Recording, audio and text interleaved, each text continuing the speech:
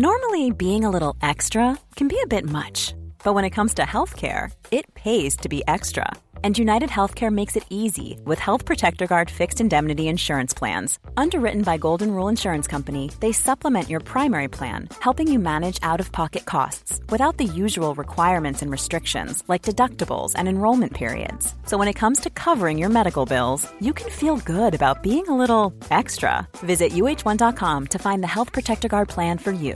Quality sleep is essential. That's why the Sleep Number Smart Bed is designed for your ever-evolving sleep needs. Need a bed that's firmer or softer on either side? Helps you sleep at a comfortable temperature? Sleep Number Smart Beds let you individualize your comfort, so you sleep better together. J.D. Power ranks Sleep Number number 1 in customer satisfaction with mattresses purchased in-store. And now, save 40% on the Sleep Number Limited Edition Smart Bed for a limited time. For J.D. Power 2023 award information, visit jdpower.com/awards. Only at Sleep Number stores or sleepnumber.com. The New Statesman.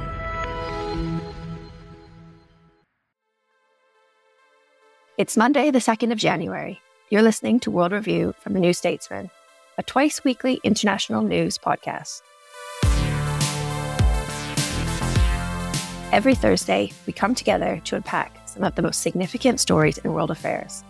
And every Monday, we interview a guest for their unique perspective and expertise.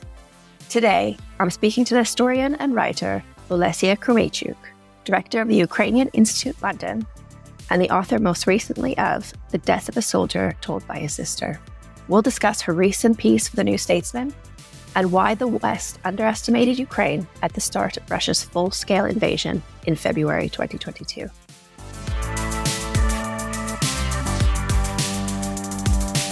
Olesia Kravechuk, thank you for joining me. Thank you so much for having me. So I just want to start with this very powerful piece you write for The New Statesman, which I'll link to in the show notes, about why the West underestimated Ukraine. For our listeners, I was hoping you could summarize why Ukraine was made to prove itself at the outset of Russia's full-scale invasion. Right. Yes. I think it's a question really of whose story we listen to more generally. This is just, the Ukrainian example is just a very vivid example of that. Do we listen to the loudest voices, the voices that we perceive to be authoritative because they fit an image of a credible voice? Or do we listen to those voices that have actually experienced persecution, discrimination? In the case of Ukraine, this colonial relationship with Moscow. In the case of Ukraine, we've listened to Moscow for far too long. We've given it credibility. We've adopted a lot of misconceptions that the Kremlin imposed on the rest of the world, for that Ukraine is supposedly divided rather than diverse, that it's somehow small, even though it's the largest in the region, that it's far too complex to understand. And so we should just give up on trying to understand how it's diverse, how it's multi-ethnic, how it's multilingual. And we've opted for simplifications of that country. And so we misunderstood it profoundly.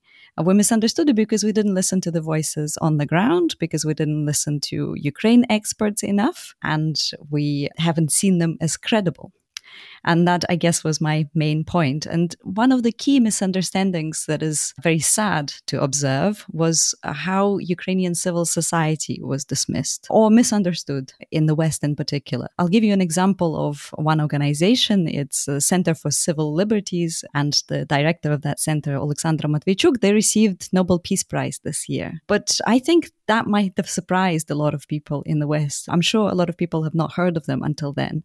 And yet, this was the organization that was absolutely key in 2014 Maidan protests, protecting the rights of protesters when they were kidnapped, tortured, beaten up, and sometimes murdered by the riot police.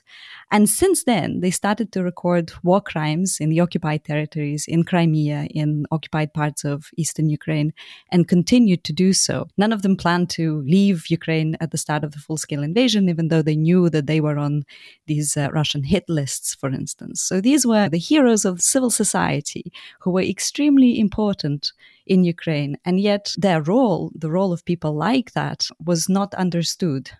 And when Ukrainians started to show defiance, to show resilience, that surprised the world. And it shouldn't have been surprising. Had we paid attention to people like the Center for Civil Liberties, we would know that's to be expected. That sort of response to Russia's full-scale invasion is to be expected. And what's so striking to me about this piece in particular is the personal element. You begin the article with a quote from an older male colleague you met at a conference who asks why a pretty young thing like you is studying such difficult topics. How do you see the parallels between your own credibility as a younger female scholar who has been questioned in this way and that of Ukraine? Yes, thank you for that question. That piece was very helpful for me to write because I could process some of the thinking that I've been doing for the last 10 months as I was witnessing the response to a full-scale invasion of Ukraine and the dismissal of some of these marginal voices. And I was thinking, this all looks terribly familiar to me. And it looks familiar because I've been studying feminist, I've been studying gender and war a lot. And I've noticed in my studies and in my personal experience just how frequently women are dismissed as an authoritative voice. We are much more prepared to listen to a particular type of male voice than that of a woman. And the parallel was very clear to me here. Ukraine was also perceived as a pretty young thing, as the sort of state that is relatively new because it can't claim centuries of statehood. But in fact, the statelessness is precisely what I was saying earlier. The experience of statelessness is the experience of problematic, difficult colonial relationship with the center of discrimination, of resistance to that discrimination. It's an extremely valid experience, but it is seen as weakness, not as strength, when in the case of Ukraine, it's definitely a strength. And I suppose in my personal experience, I've been often asked to give interviews over the last 10 months or so to give the human angle to a story. So it would often be after a male, Western colleague would give a political assessment of the situation, and I would be invited to give a human assessment of the situation. And don't get me wrong, I don't mind giving the human angle to the story at all. What worries me is that the political assessment, the military assessment, is not somehow perceived as such that should contain a human angle within it, profoundly at the center of it. So it's this idea that some voices are emotional and therefore not credible, rather than the fact that being emotional is perfectly reasonable in this situation and does not affect your credibility, does not affect your expertise. In fact, it's odd when people talk about such brutal war without being emotionally involved in it at all. And that's so interesting you say that the problems that stem from that, because obviously we do see real world military consequences of framing Ukraine in this way as just an emotional voice, as lacking credibility. What were some of the real world consequences we saw in February and March of 2022 because of this approach? And it's not just in February and March, it continues to be the case now. It's the fact that the Ukrainians were not expected to fight, to stand their ground, to protect themselves, to defend their statehood, their territorial integrity, that there was a widespread expectation that Ukraine would fall within 3 days. But Ukrainians continue to fight nearly a year later. And we continue to see this sort of still hesitation, lack of trust. The fact that President Zelensky was received so warmly in Washington is heartwarming, of course, on his first trip abroad since the start of full-scale invasion. But the fact that he had to go there in person and continue to persuade the allies to give air defense after so many months of fighting, after months of Ukrainians being deprived of electricity and heating, not to mention the number of destroyed cities and obviously destroyed lives, the fact that he still has to persuade that it's important for Ukraine to be able to protect its sky, that it's important for Ukrainian army to continue to receive support and for Ukrainian society to continue to receive support, implies that there is still that hesitation and there is still the need to maintain, to encourage the solidarity among the allies to continue to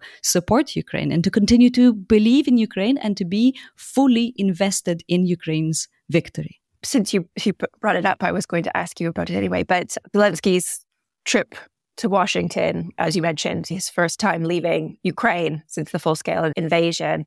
What did you make of his speech? And what also did you make of the timing of his visit? Yes, I thought that his main message was very powerful, and I really hope that it's heard all over the world. And the main message for me was that the help that is being offered to Ukraine is received with gratitude, of course, in Ukraine. But we should remember that this help isn't charity. It is an investment into global security. In other words, into our security all over the world.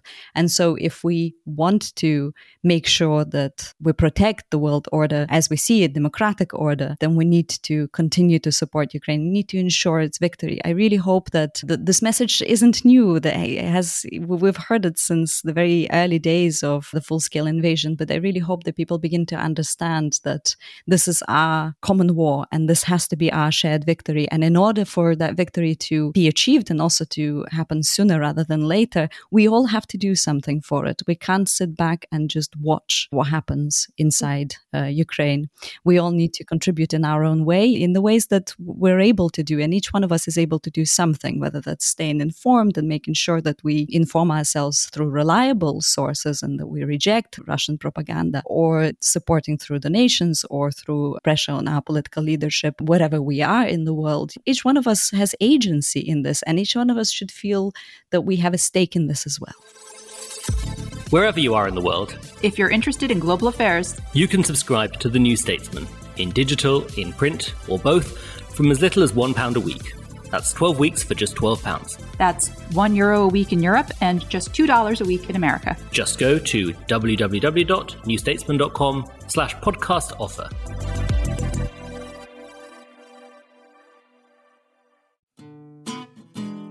Hi, I'm Anoush, and I host the New Statesman podcast. Twice a week, we get under the skin of Westminster to help understand what's going on and what's going to happen next. We interview politicians, policymakers, and people on the front line to get you the full story behind the headlines. Plus, hear from our award-winning editorial team, including political editor Andrew Marr, to get to the bottom of what on earth is happening. Listen to the New Statesman podcast. You can subscribe now wherever you get your podcasts.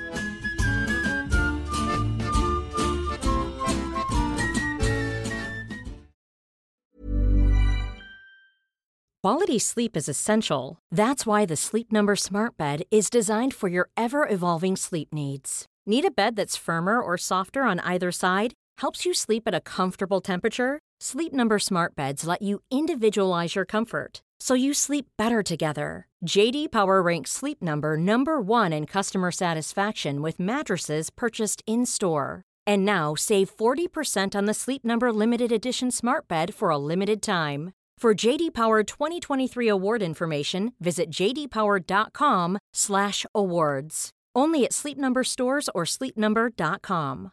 This is Paige, the co-host of Giggly Squad, and I want to tell you about a company that I've been loving, Olive & June. Olive & June gives you everything that you need for a salon-quality manicure in one box. And if you break it down, it really comes out to $2 a manicure, which is absolutely insane. It's also so easy to get salon-worthy nails at home with Olive & June. The difference between how your nails used to look when you did them yourself and now with the Mani system is a complete game changer. The best thing about Olive & June, too, is it's a quick dry. Dries in about 1 minute, lasts for 5 days, and full coverage in up to 1 to 2 coats. Visit oliveandjune.com/perfectmani20 for 20% off your first system. That's oliveandjune.com/perfectmani20 for 20% off your first system.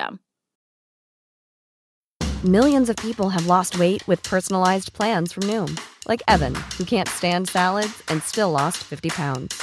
Salads generally for most people are the easy button, right? For me, that wasn't an option. I never really was a salad guy. That's just not who I am. But Noom worked for me. Get your personalized plan today at Noom.com. Real Noom user compensated to provide their story. In 4 weeks, the typical Noom user can expect to lose 1 to 2 pounds per week. Individual results may vary.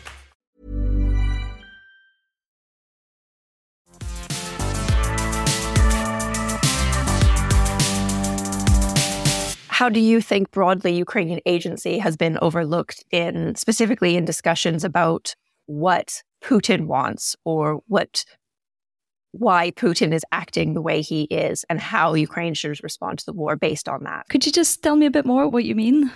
Oh, we see a lot of these discussions from some Western leaders who discuss about bringing an end to the war and what Russia needs to be offered and what the West needs to do to get Russia to the bargaining table or bring a diplomatic end.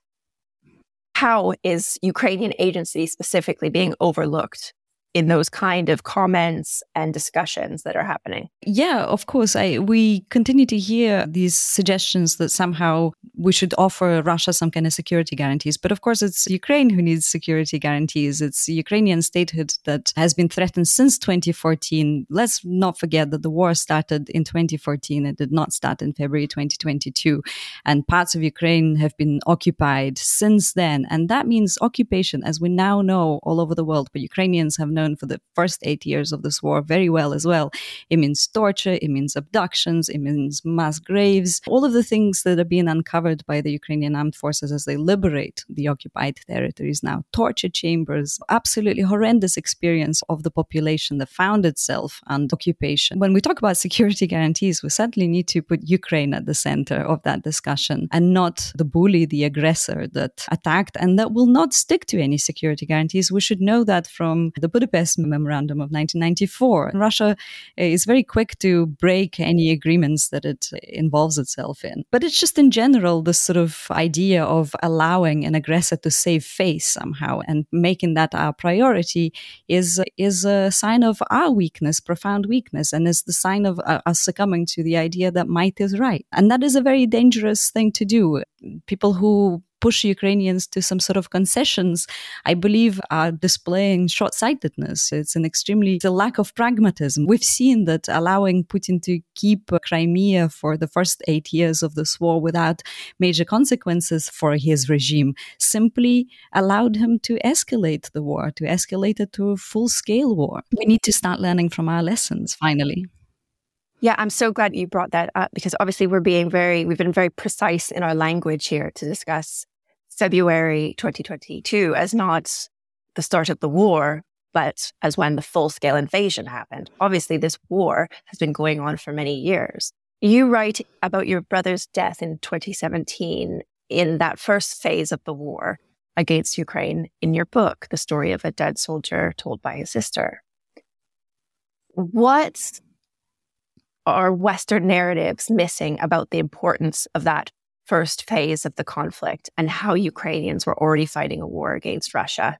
I think it's still not seen as part of the same war. Somehow it is perceived as a local conflict that was complicated, that was highly localized. At the time when my brother was killed in Luhansk region on the front line, it was even seen as frozen by a lot of people. It talked about it. So many people were surprised that the war was still ongoing and that there was still claiming lives of the military and civilians as well in that region, in eastern Ukraine. So I think it really does need to become very much, in our understanding, part of this war. And the realization that Ukrainians have been fighting for their territorial integrity, for their statehood, for their existence, for their very existence since 2014, since Russia first occupied Crimea and then attacked eastern Ukraine, and that they have been protecting themselves as much as they could with relatively little support up until February. And also that they've been successfully reforming in these years. Not always as successfully as we'd like them to be, but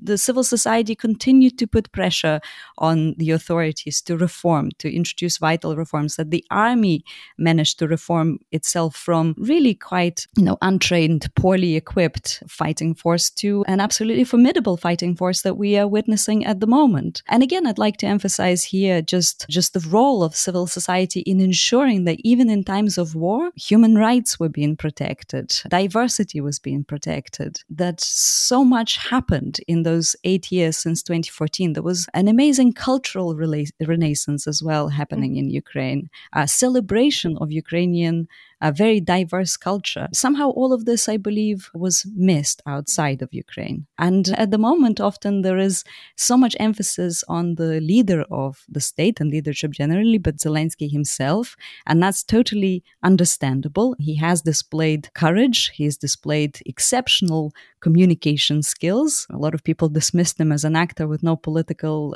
background, but now we can see that the skills he does possess have come in extremely handy for him as the leader of Ukraine. But what I think is still lacking in understanding is that Zelensky is, as Luke Harding called him recently, amplifier in chief. He amplifies the mood of the nation. He communicates that which is expected by the civil society, by Ukrainian nation, to be communicated to the outside world, and he acts and stands by Ukrainian statehood because that is exactly what Ukrainians expect their leader to do. Yeah, he's shown tremendous leadership, but also I can't think of another state leader at the moment who's shown the same kind of caliber of international relation skills that he has. He's extraordinarily talented at that. And it's just, that is very interesting. He said that he is the amplifier, that he's just reflecting what the mood on the ground is in Ukraine. Yeah, and he's doing it very effectively. Obviously, I don't mean to dismiss him. He's doing it effectively. But it's just, again, whose voices do we listen to? When the president speaks, we listen. But we haven't necessarily listened to more marginal voices. I gave you an example of some of those who spoke before and could have told us about the society something that we missed. What would you most like to correct or banish altogether from the coverage of the war and Western portrayals of Ukraine? That's a very good question. So much has already been corrected, I think. It just came at a very high cost. I think I'd like people to understand that Ukrainians did not wake up courageous on the 24th of February, and that courage isn't something that necessarily has to be glorified. It's something that has to be understood. And that the reason why there is that courage among Ukrainians, ordinary, everybody, from the soldiers who are fighting at the front, and some of them are professional soldiers and many are not, the people who were called up, who had regular jobs like our listeners, or who volunteered to fight because they felt that was the most appropriate way to defend their country, to civilians who continue to do absolutely everything in their power to bring this victory closer. There's an awful lot of courage and there's an awful lot of defiance in Ukraine, but that is a necessity. It's something that people absolutely have to do in order to make sure that they survive, in order to make sure that their country survives, because they know that occupation is not an option, that occupation means destruction of statehood and also destruction of the rule of law, of their democratic hopes and aspirations, of the sort of country that they envisaged for themselves, for their children, and that they've been building since the 90s, generations before the 90s, of course, as well, who were hoping that Ukrainian independence would be restored, but especially since the 90s, and in particular since the Maidan Revolution of 2014. So I think I would like there to be a bit more understanding of Ukrainian culture, that is the culture that has had a profound impact on Ukrainian identity, which is anti-imperial, which values freedom above anything else, which celebrates freedom, does not celebrate rulers in any way, but actually, celebrates diversity, and discover that culture. Begin to understand that in order to understand Ukraine, but also in order to understand that part of Europe is Central Europe, it's not enough to read Dostoevsky.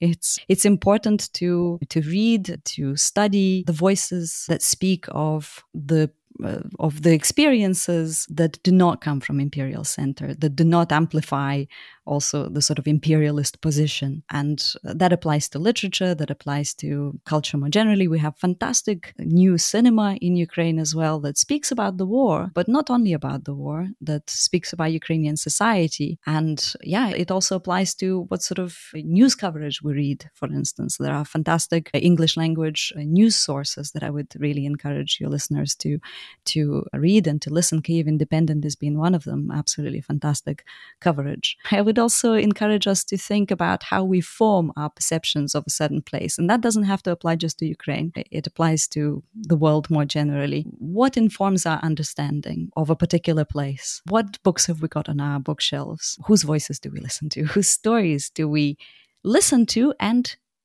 hear as credible? Olesya Kravchuk, thank you for joining me today.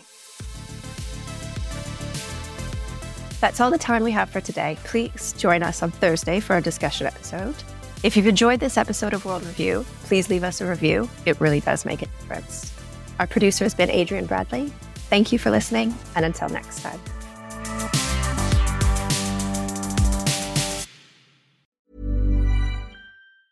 Planning for your next trip? Elevate your travel style with Quince. Quince has all the jet-setting essentials you'll want for your next getaway, like European linen, premium luggage options, buttery soft Italian leather bags, and so much more. And is all priced at 50 to 80% less than similar brands. Plus, Quince only works with factories that use safe and ethical manufacturing practices.